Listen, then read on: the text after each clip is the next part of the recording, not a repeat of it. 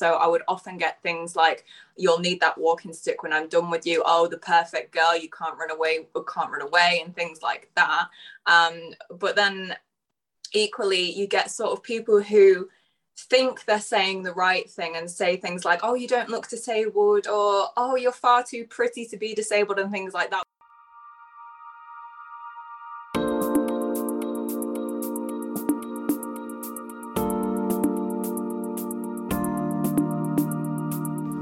Hello and welcome to Underestimated, the podcast where we unpick and unpack a moment in our lives where we have felt underestimated and ask if ultimately being underestimated has helped or hindered our success. Each week I am joined by a trailblazing guest who rebels in the face of the status quo. I'm your host, ex-model, current presenter and lifelong feminist, Jess Davis, and I've been underestimated my whole life. But maybe I like it that way. My guest this week is Lucy Dawson, influencer, disabled model and encephalitis survivor who uses her social media platforms to raise awareness and visibility for people living with a disability. Lucy's life was turned upside down when in October 2016, just a month before her 21st birthday, she was taken into hospital with a serious illness, which saw her be wrongfully sectioned at mental hospital. Lucy and I discussed the reality of using dating apps as a disabled woman, her fight for survival and her incredible rehabilitation. Lucy is just so inspiring and it was such a joy to sit down with her and hear her remarkable story.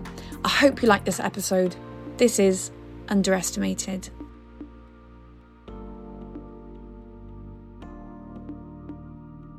Lucy Dawson, welcome to Underestimated. Thank you so much for having me. I am excited. Yes, thank you so much for sitting down with me. I've loved following you on social media, I think since I found you through Dear Scantily, which is like the lingerie brand that we both kind of shoot for. And I just love all your posts, all your social media and how you use your platforms to raise visibility for disabled people. But we'll get all stuck into that, I'm sure. Yeah, that's the first time I saw it. You as well was in a Dear Scantily campaign. I love all that stuff so much. I know. That helps us big boob girls out, right? And I'm loving all your recent posts about Halloween costumes. You've got so many on there. Is that something that you usually celebrate Halloween as a holiday? Do you know what? Because I'm always trying to push out whatever content I can whenever I can. I was like, it's October, so I'm going to do a Halloween costume every single day because what else have I got to do with my time? Who doesn't love dressing up? Every single day? That's a big commitment. How are you doing so far? Yeah, I'm pretty good. I have so many lined up. I think I'm actually going to have more costumes than I have days in October, so it's going to be Halloween in November as well. What's been your favourite costume? Because I do think you suit Little Bo Peep. Yeah, well, that's actually, I'll do a little spoiler alert. So obviously I did Little Bo Peep because I have all these walking sticks, but for my 31st of October costume, I am going to do, drum roll please, I'm going to do the female Riddler because obviously the Riddler has a gold cane. I have a gold cane. It's a question mark. So I'm going to do the sexy female Riddler. Oh, I love it. Where'd you get all the inspiration from? And more importantly, where are you getting all the outfits from? I bet you've been online shopping. Well, actually, Bo Peep and the Riddler, so many people all year round are like, oh, you remind me of this. You better do this soon for Halloween. So I'm like, well, I will steal that idea. And then anything else, I'm just like, that's sexy. I'm going to do it. I love it. And you have gone viral a few times on TikTok over the last few months, loving your TikTok profiles. And one of your videos that went viral was about dating, using dating apps as a disabled woman. So is that something that you find difficult? Is there a bit of a stigma or let's, be frank, a lot of misogyny on these apps? Yeah, well, I was actually single for 7 years. And through that 7 years, I think 4 years I was able-bodied. And then obviously the latter half, I was disabled. And misogyny runs throughout, without a doubt. But the switch, when I became disabled and started posting pictures with my mobility aid, the switch in the sort of fetishization that I was experiencing became a lot more apparent. So I would often get things like, you'll need that walking stick when I'm done with you. Oh, the perfect girl, you can't run away, and things like that. But then equally, you get sort of people who think they're saying the right thing and say things like, oh, you don't look disabled, or oh, you're far too pretty to be disabled, and things like that, which are there's a girl called Lucy Edwards who's blind, and she's a big social media person, and she calls them nonplements, and it's like it's a compliment but it's completely backhanded, so it's a nonpliment. Yeah, that is so true, isn't it? And that is just disgusting. I'm so sorry that you received that. And it just feeds into that culture of how toxic it can be to be a woman online, right? And especially then when you involve disabilities and trying to navigate that world, because I guess it is something that isn't really spoken about. Yeah, I mean, literally messaging someone and saying, you can't run away from me. Just say you're a predator. Just say you are literally have rapey vibes, because in what circumstances is that an okay thing to say? And that's the scary thing, is how confident people will say these things, and not just on dating apps where it's a person versus a person, but you mentioned my TikTok, like the amount of times I get that comment on public accounts on TikTok, and how open and brazen they are to say it because I'm disabled and they don't see me as like a person or something. It really is shocking. Yeah, that is awful. And I remember seeing an article on the BBC, I think a few months ago, that talked about how disabled women are experiencing a lot of kind of sexual remarks and in the street harassment, sexual street harassment. Is that something that you've experienced as well? And does it make you feel unsafe when they say all these things? Yeah, I think I won't try the figures because obviously I have a brain injury, I'll get it all wrong, but I think the percentage of victims of this kind of thing who are disabled women is very, very high. And it is scary to be out by yourself knowing that you are vulnerable with your mobility like I am. And I mean, when big press stories like Sarah Everard happened recently, you do sit back and think, what would I do in that position, and what could I do in that position as a disabled person? And it is very scary that I think it's a big reason that a lot of disabled women don't go out by themselves. Also, when you get that kind of catcalling or something in the street, as any kind of woman, it does make you feel completely helpless, and without using my own diagnosis, it makes you feel paralyzed. Can relate on a woman to woman basis of how that can feel, so I can only imagine how it feels when sometimes I guess it must feel like these men are preying on your disability, right, when they're making comments like that, or when they're being really leery. So does that put you off dating? Does it make you change the way you react with men in real life? Yeah, so as I said, I was single for an extremely long time, and I had the worst opinion of men whatsoever, and I think a lot of women do, because unfortunately a lot of the experiences we have of men online and in person are really bad. But I'm actually really lucky that the men who are in direct contact with me in my life, my family and my sister's fiance and everything, are absolutely brilliant men. So that kind of helped me rebuild my trust in men. My best friend is a man as well, and he's great. So I can, as the men would say, it's not all men, but it's enough of them. No, exactly. I can totally relate as well, because you know, I've had negative experiences. Most of my experiences online, the ones that are negative are from men. So it is that thing of that you feel like you put this wall up, but of course it isn't fair, because not all men are like that. That's what I've tried to explain to people that I've been dating when I have a strong opinion about like a news story about men or something, is how am I supposed to feel any different way about men when my day-to-day experience of men is comments on the internet and my DMs, the messages I receive from men, and every single one, and we're talking hundreds a day, is disgusting.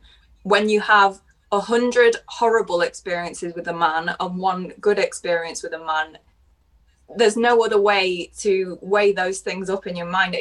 You're going to have a preconceived idea of what men are like that's going to be negative, because you can only sort of assess things by your own lived experience, and unfortunately that is my lived experience for the most part. I can totally relate to that, and that's it, isn't it? It's like, of course we know not all men are awful, but when you go through them things and you're confronted with that every single day, it's like, of course you have a layer that you put up and a wall that you put up just to protect ourselves, right? So it's like, I'm not going to give you the benefit of the doubt to stroke your ego. I'm actually just going to protect myself and then hope you can prove me wrong. I don't know if you've had this as well, but if you ever express these kind of things online, you often find that men will respond to you saying it's your fault because you only go for men who look like this, you only go for bad boys, and it's just not even remotely true. you only go for really amazing looking men. Well, they're not the men who are sending me disgusting messages in my inbox, and I didn't go for them at all. Like, and they're not the best looking men in the world, so, or the friendliest or anything like that, the most intelligent. So it just doesn't quite add up. Definitely, it reeks of victim blaming, and it is that thing of, if we keep like blaming women and saying, well, it's because you go for XYZ and all of that, instead of just looking at the core of the problem, right, and trying to address the huge issue of misogyny that we have going on.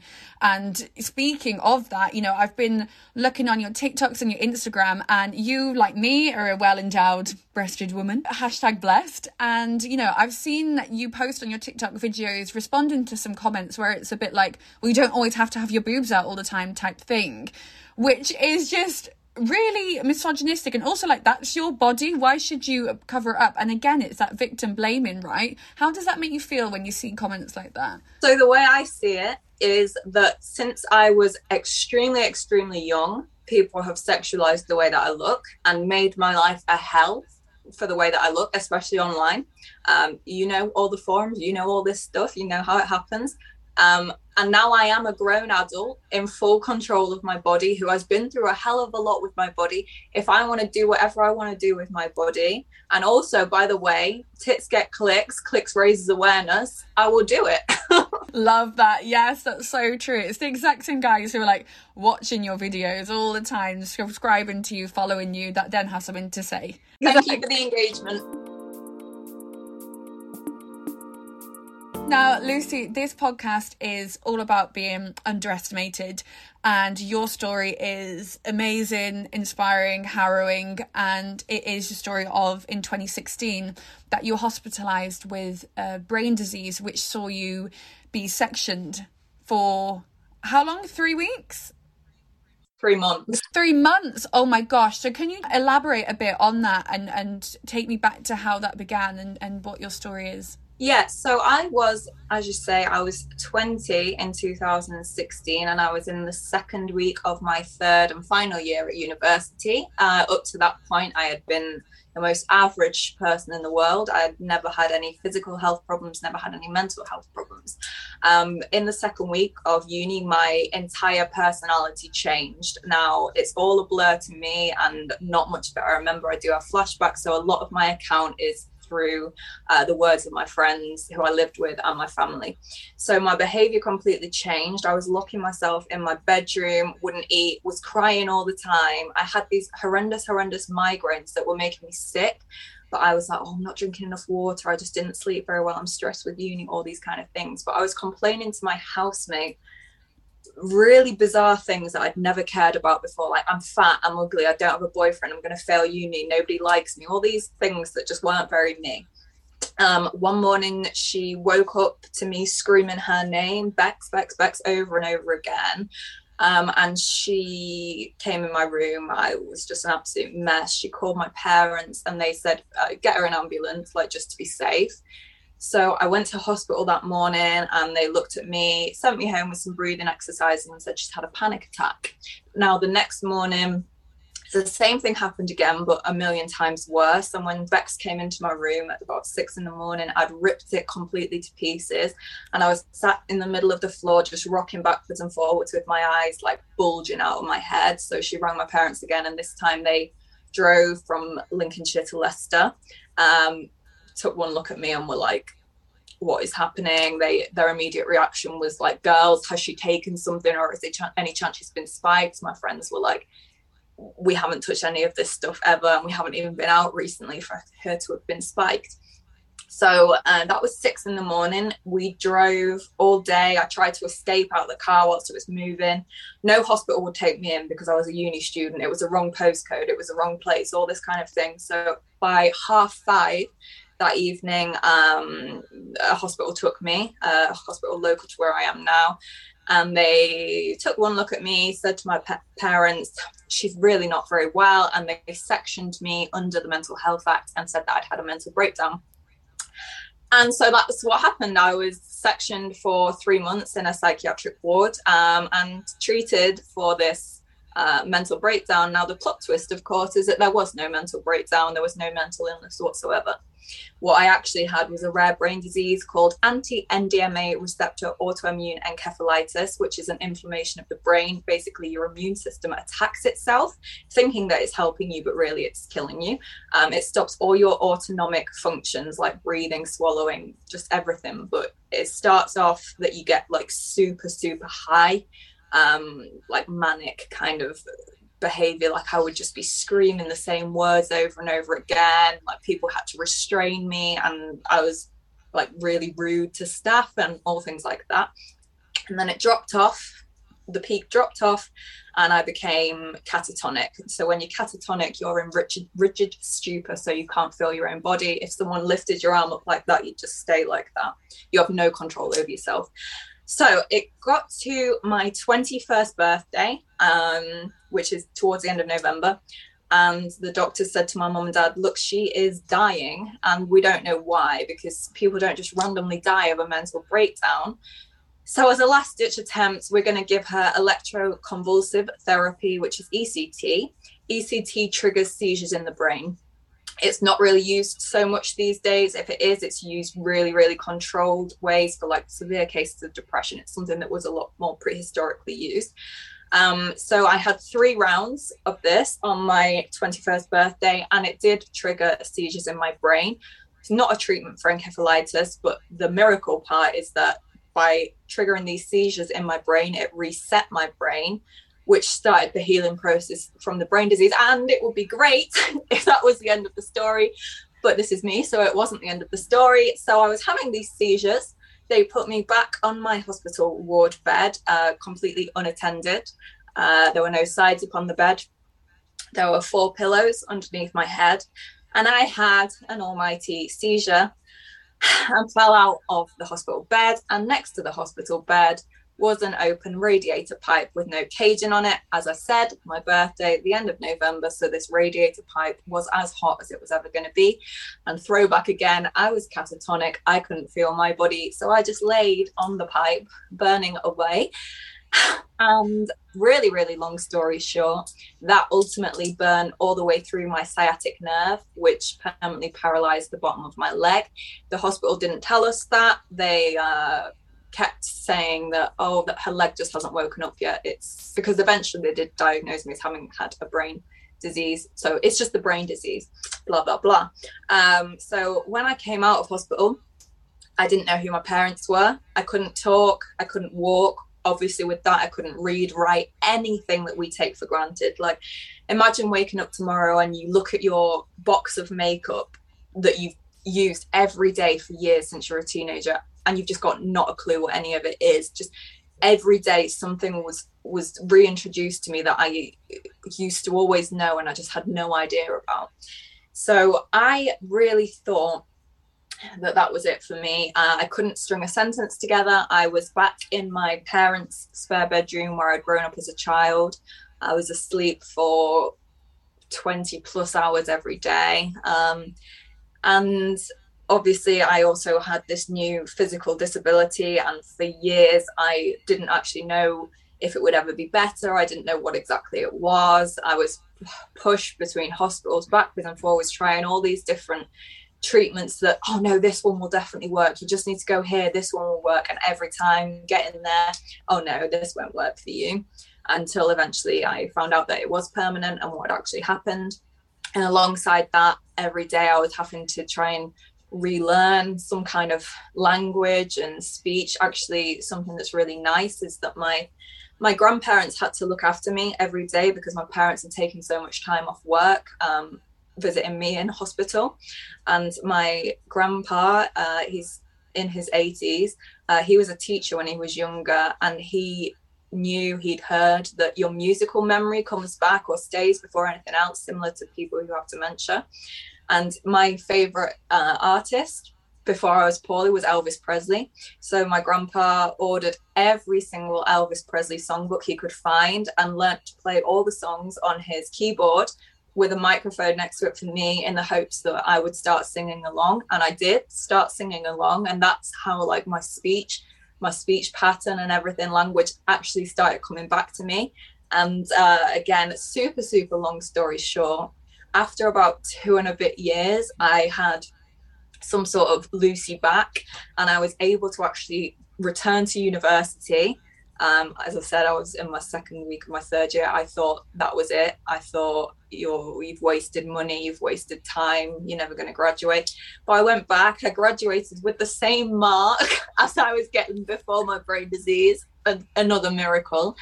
And alongside that, I had started blogging about my experience. That was a way to sort of find other people who'd been through encephalitis, family members, survivors and everything. And through that, I built up a little bit of a social media platform.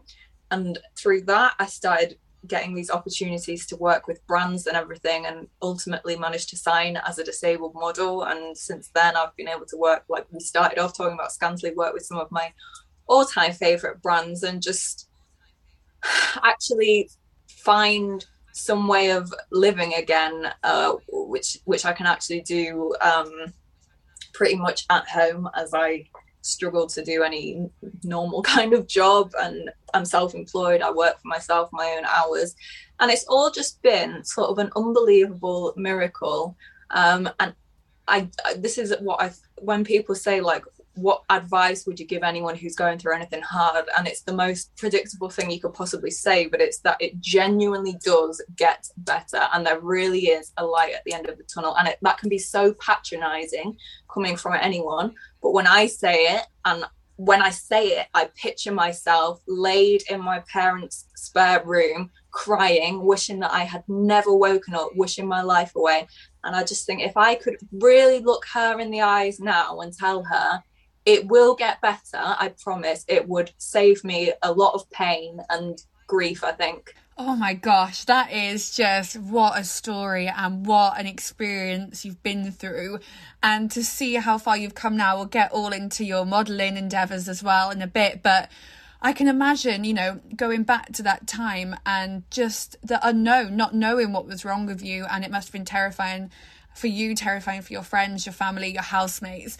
And you've touched on, the thought of being underestimated by medical professions who thought that as a woman, you were just being a bit hysterical and you actually were going through a mental breakdown when in fact you had this rare brain disease. So how long did it take for the medical professionals to actually find out exactly what was wrong with you? And in between that time, what was your experience like being sectioned?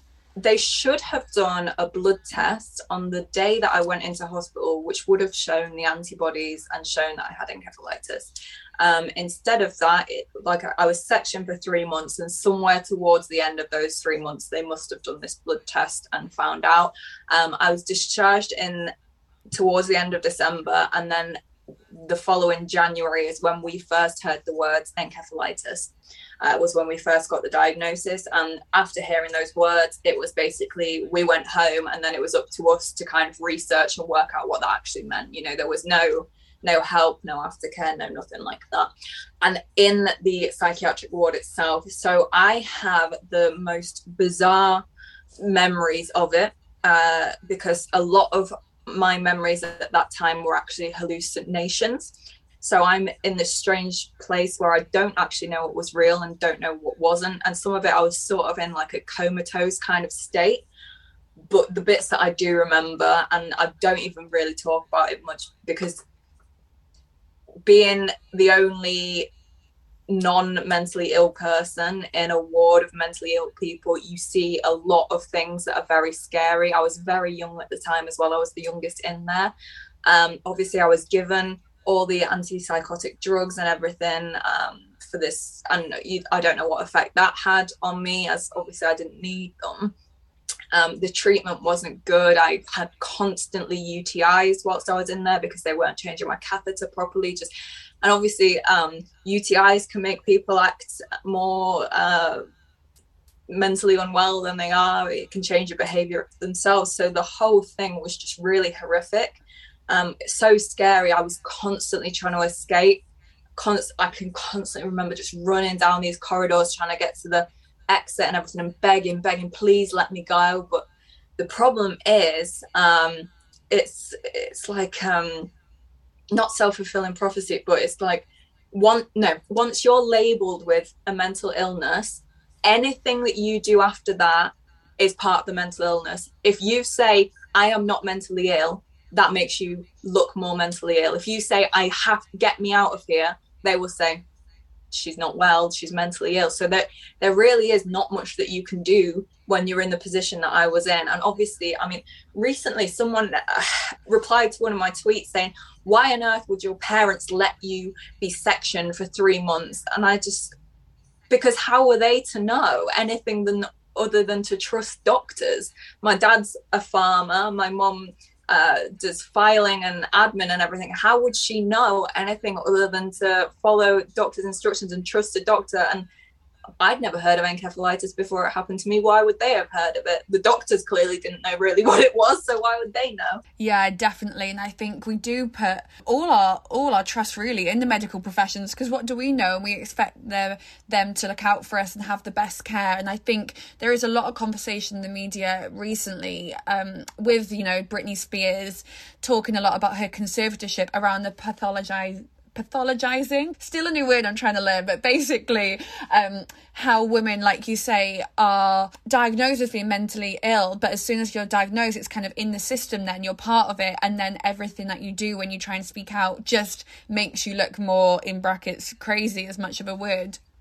Really interesting. So I learned a couple of years after I came out of hospital about all these gendered implications and the misogyny in medicine, and that people have written articles now, reports about how they think now the women who were told were crazy in the Salem witch trials and were witches were showing symptoms, hysteria, that could have easily been a disease like encephalitis. And obviously things that happened to them are horrendous, and now today women are still being treated in a misogynistic way, and it's actually so scary. Definitely, because it isn't just our mental health, it's also our physical health as well, right? So a lot of women are going to doctors and talking about, for example, personal problems they might be having with periods and all of that stuff, and then they're just being sent home, told that they're exaggerating, not being taken seriously. So it's definitely an issue that needs to be spoken about more and confronted more, which is the misogyny in medicine. I always say to people that when they're being really harsh on their body, is something that I think when I relate it back to myself is I could sit and pick my body apart for hours, but equally, did this body not save my life when doctors couldn't? Did every cell in this body not work to keep me alive? And is that not way more important than looking a certain way? And I think something that really, really helps, and some advice that I would give, is for everyone to diversify their social media feeds. Stop looking at what society keeps pushing you as how you should look. Stop. If there's a brand who only posts a person who looks one way, unfollow. They are not for you. They don't support you. Especially if you're in the disabled community, if you never see a brand interact with disabled customers or use disabled models, they don't deserve your money.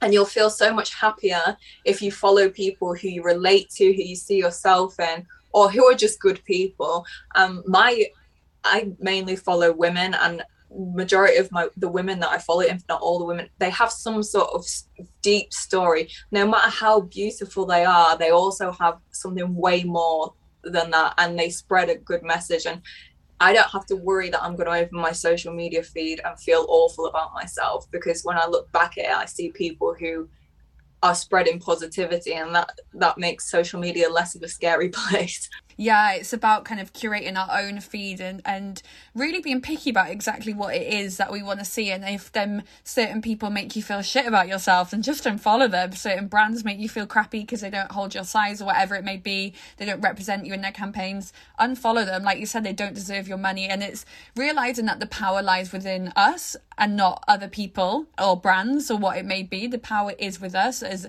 a customer, as a consumer, as a creator, and we can curate our own social media, and that is how we can move forward and make it a bit of just a better place to be on and make it work for us, which is what you have done for yourself in now becoming, you know, an influencer. You got so many followers, you got over 200,000 on TikTok, you've gone viral, millions of views, loving it, and you're also a disabled model, which is amazing. So how does it feel to look back at where you were in 2016, feeling like you almost didn't even want to wake up, come out of it, and now look at where you are now? Because you have also mentioned that not only been underestimated by other people, but you've almost underestimated yourself at the recovery and thinking what your body could do and whether you could get out your parents' spare room. Yeah, I genuinely thought that was it for me. I can remember I watched everyone who I'd been at university with graduate on the Facebook Live feed, and I remember being sat on my old bed just crying and thinking,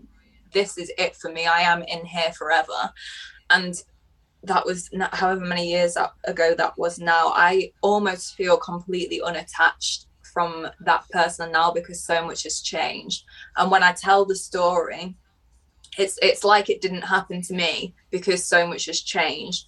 But if I have like a quiet moment with myself and I really think, oh my God, that happened to you, like you'll have these weird moments.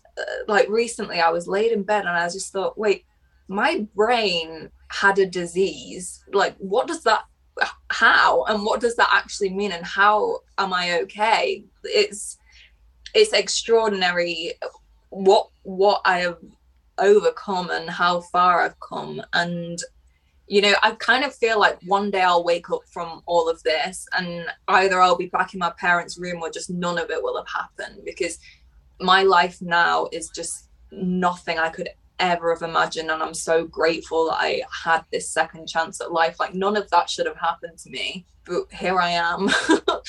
Yeah, and just, I guess, moving forward and like accepting that we can't change the past, right? But you have used your experience and used it to raise awareness and just find a new lease of life, I guess, and a new direction in life. And working with all these brands and working as a model now, do you feel like the fashion industry can do so much more when it comes to representing disabled people in their campaigns? Because we're still not seeing it on a widespread scale, right? In the mainstream, it is still distinctively lacking when it comes to disabled people, even though there's a huge campaign around body positivity and having a variety of bodies, which is more body size, right? But we're actually not seeing a lot of disabled people in campaigns. Yeah, definitely. There's definitely advances. I mean, I went to my local Primark yesterday and it's so strange because I actually know the people personally because I sit with the same agency as me, but I saw in the same shop one girl who has Down syndrome, one girl who's in a wheelchair, and one girl who has vitiligo. And I was so happy and I spent so much money there because I was just like, yes.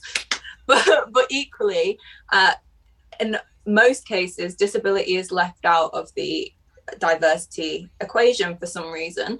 And when it is included, something that I think is really important to acknowledge is that sometimes it's included in the most easy way possible, in that brands will book one white, cis, slim, disabled person who has like a disability that isn't really uncommonly known or seen, like someone like me who has a stick, and they'll leave out different races, different intersections of disability, and you'll see disability only in one way. And I think it's so important that brands do more. I think if you think you're inclusive enough, try again.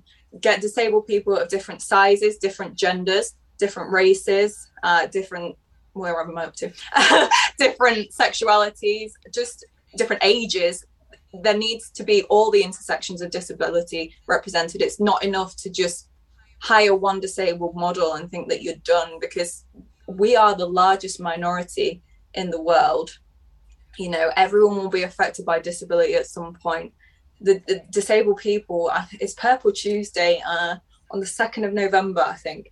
And Purple Tuesday acknowledges the gigantic amount of money that disabled people put into the economy every year. It's called the Purple Pound. And I think brands, businesses, companies owe it to do more for accessibility and representation, to acknowledge this huge amount of money that disabled people put into the economy. And equally, we as disabled people need to take note of who acknowledges Purple Tuesday, who acknowledges us, and take our purple pound elsewhere if they won't. Yeah, absolutely. And it is just about making a significant change and a commitment, and not just having, you know, the token disabled person, the token black person, the token different gender, because it is something that should reflect our whole society. And having one person in your campaign doesn't reflect the society and doesn't reflect your brand ethos if you are really committed to change, right? So we're slowly seeing things change, but not enough.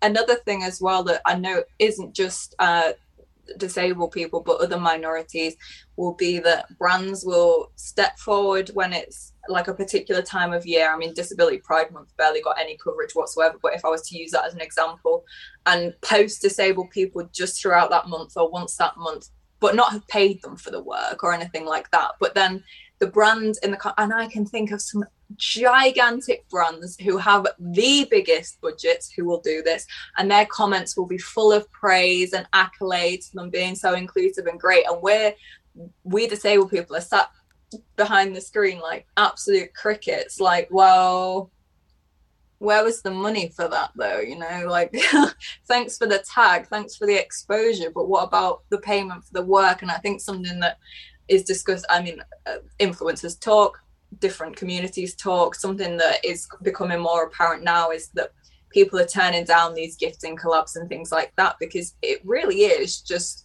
you're giving these companies who have the budget free marketing. And especially as my cat's just walked in, hello baby, especially as a disabled person, for who content sometimes takes longer to create, takes more energy, can be more difficult. You shouldn't be working for free. No other job would a person work for free or work for am I going to pay my bills and exposure this month? I have a group chat with 4 of my closest disabled friends, and we were talking about all this Halloween content we've been making and how absolutely exhausting it is doing, setting up the lights, doing the photo, picking them afterwards, doing the makeup, finding the costume. So it's tiring. It's not as easy as people think. And also getting people to care about what you're posting is not easy whatsoever. And I think if anyone had a job in social media marketing or something for a brand or something, they would soon realize that it's not that easy to get people to care about what you say. I know, that's it. I think people think just because you've got followers, like loads of people are gonna donate to your cause or loads of people are gonna sign up to your page and all of that, but it's not. It's a slog, and it's a constant everyday thing of churning out the content and persevering. So it definitely takes energy. So yeah, I say if you want us to work, you gotta pay us. Leading on from that, as a model, who would be your dream collaboration, your dream job to book? I think for how they've sort of led the way with inclusivity from day one, it would have to be Savage Fenty. And I think a lot of disabled men and women say the same sort of thing. Like they really, without being told to, without being forced to, Rihanna, I mean, straight away she had Lyric Mariah, who has a prosthetic leg in the first campaign. This time she had someone from my agency who has a prosthetic arm, like without being told you should do this. And then obviously the inclusivity through all different minorities in the Savage runways and everything is just incredible. And I mean, they've blown another well-known underwear store who used to be quite popular out the water, because I believe that underwear store once said that trans people and plus size people weren't part of their fantasy. Well, we found a new fantasy. Yeah, the fantasy is over. Sorry. I love Savage Fenty. I love everything that Rihanna's done, and it's so refreshing to see that diversity being represented across all minorities in fashion, because that is what it should be. So much more exciting. Yeah, it is. I think that's something that when these brands, I mean, I've been told by someone who worked in one of the big lingerie brands, who's also one of my friends, that whenever they put me forward for something, because I'm disabled, the people in charge say, oh no, too risky. what's risky? Like, go look at any page when they've posted a disabled person, look at how the engagement shoots up, look how great the comments are, look how much people love to see it, and tell me that it's too risky. Risky, what does that even mean? That's just awful. And it just goes to show how far we still have to go in representation within the media, within fashion. And I just hope that people continue to follow people like you and see that, you know, it isn't risky, it's sexy. We need to see more of that. So Lucy, I could talk to you forever. I've just find your story so interesting and inspiring, but we haven't got forever. So I have to wrap it up with a question that I ask all of my guests. Do you think being underestimated has ultimately helped or hindered your success? I think that being underestimated, it sort of puts a bit more of a drive in you to, once you've proved someone or yourself wrong once, you like, I can do this again and I can keep doing this. So where at first being underestimated at the start of my journey was a huge hindrance, I think you can always somehow turn that round and use it to your advantage. You have to make the best out of every situation that life gives you. Nothing in life is promised. Tomorrow is not promised. Everything is unpredictable. I promise I didn't think any of this was going to happen to me, but you're ultimately in control of what you do with the cards that you've been dealt. And today being underestimated has actually led me to where I am now, and I am pretty happy with where I am now. Amazing. Well, thank you so much for chatting with me and being so open and honest and sharing your story. I can't wait to keep following all your costumes from October and beyond. That's going to keep going throughout November. And if my listeners want to find you on social media, where can they head to? Yeah, so I have stupid names. Sorry, my Instagram is Luudaw. That's LUUUDAW, and my Twitter and my TikTok are both Luudaw in the sky. Amazing. Well, Lucy, thank you so much for chatting with me, and I'll be keeping up with your endeavours on TikTok and Instagram and beyond, and hopefully on Savage Fenty. Fingers crossed. Fingers crossed. Thank you so much. Wow, what a total babe of a woman, and what a remarkable story of perseverance and faith. If you're not ready for that podcast episode to be over, then head on over to my Patreon account at patreon.com/JessDavis, where you can access the full extended episode to hear more of Lucy's incredible story. Lucy is a huge inspiration for so many, and I just love her mission to bring sexy back, one Halloween costume at a time. As always, if you have enjoyed this podcast, please rate, subscribe, and leave a review on your favourite podcasting platform to help others find us. Until then, don't let anyone underestimate you.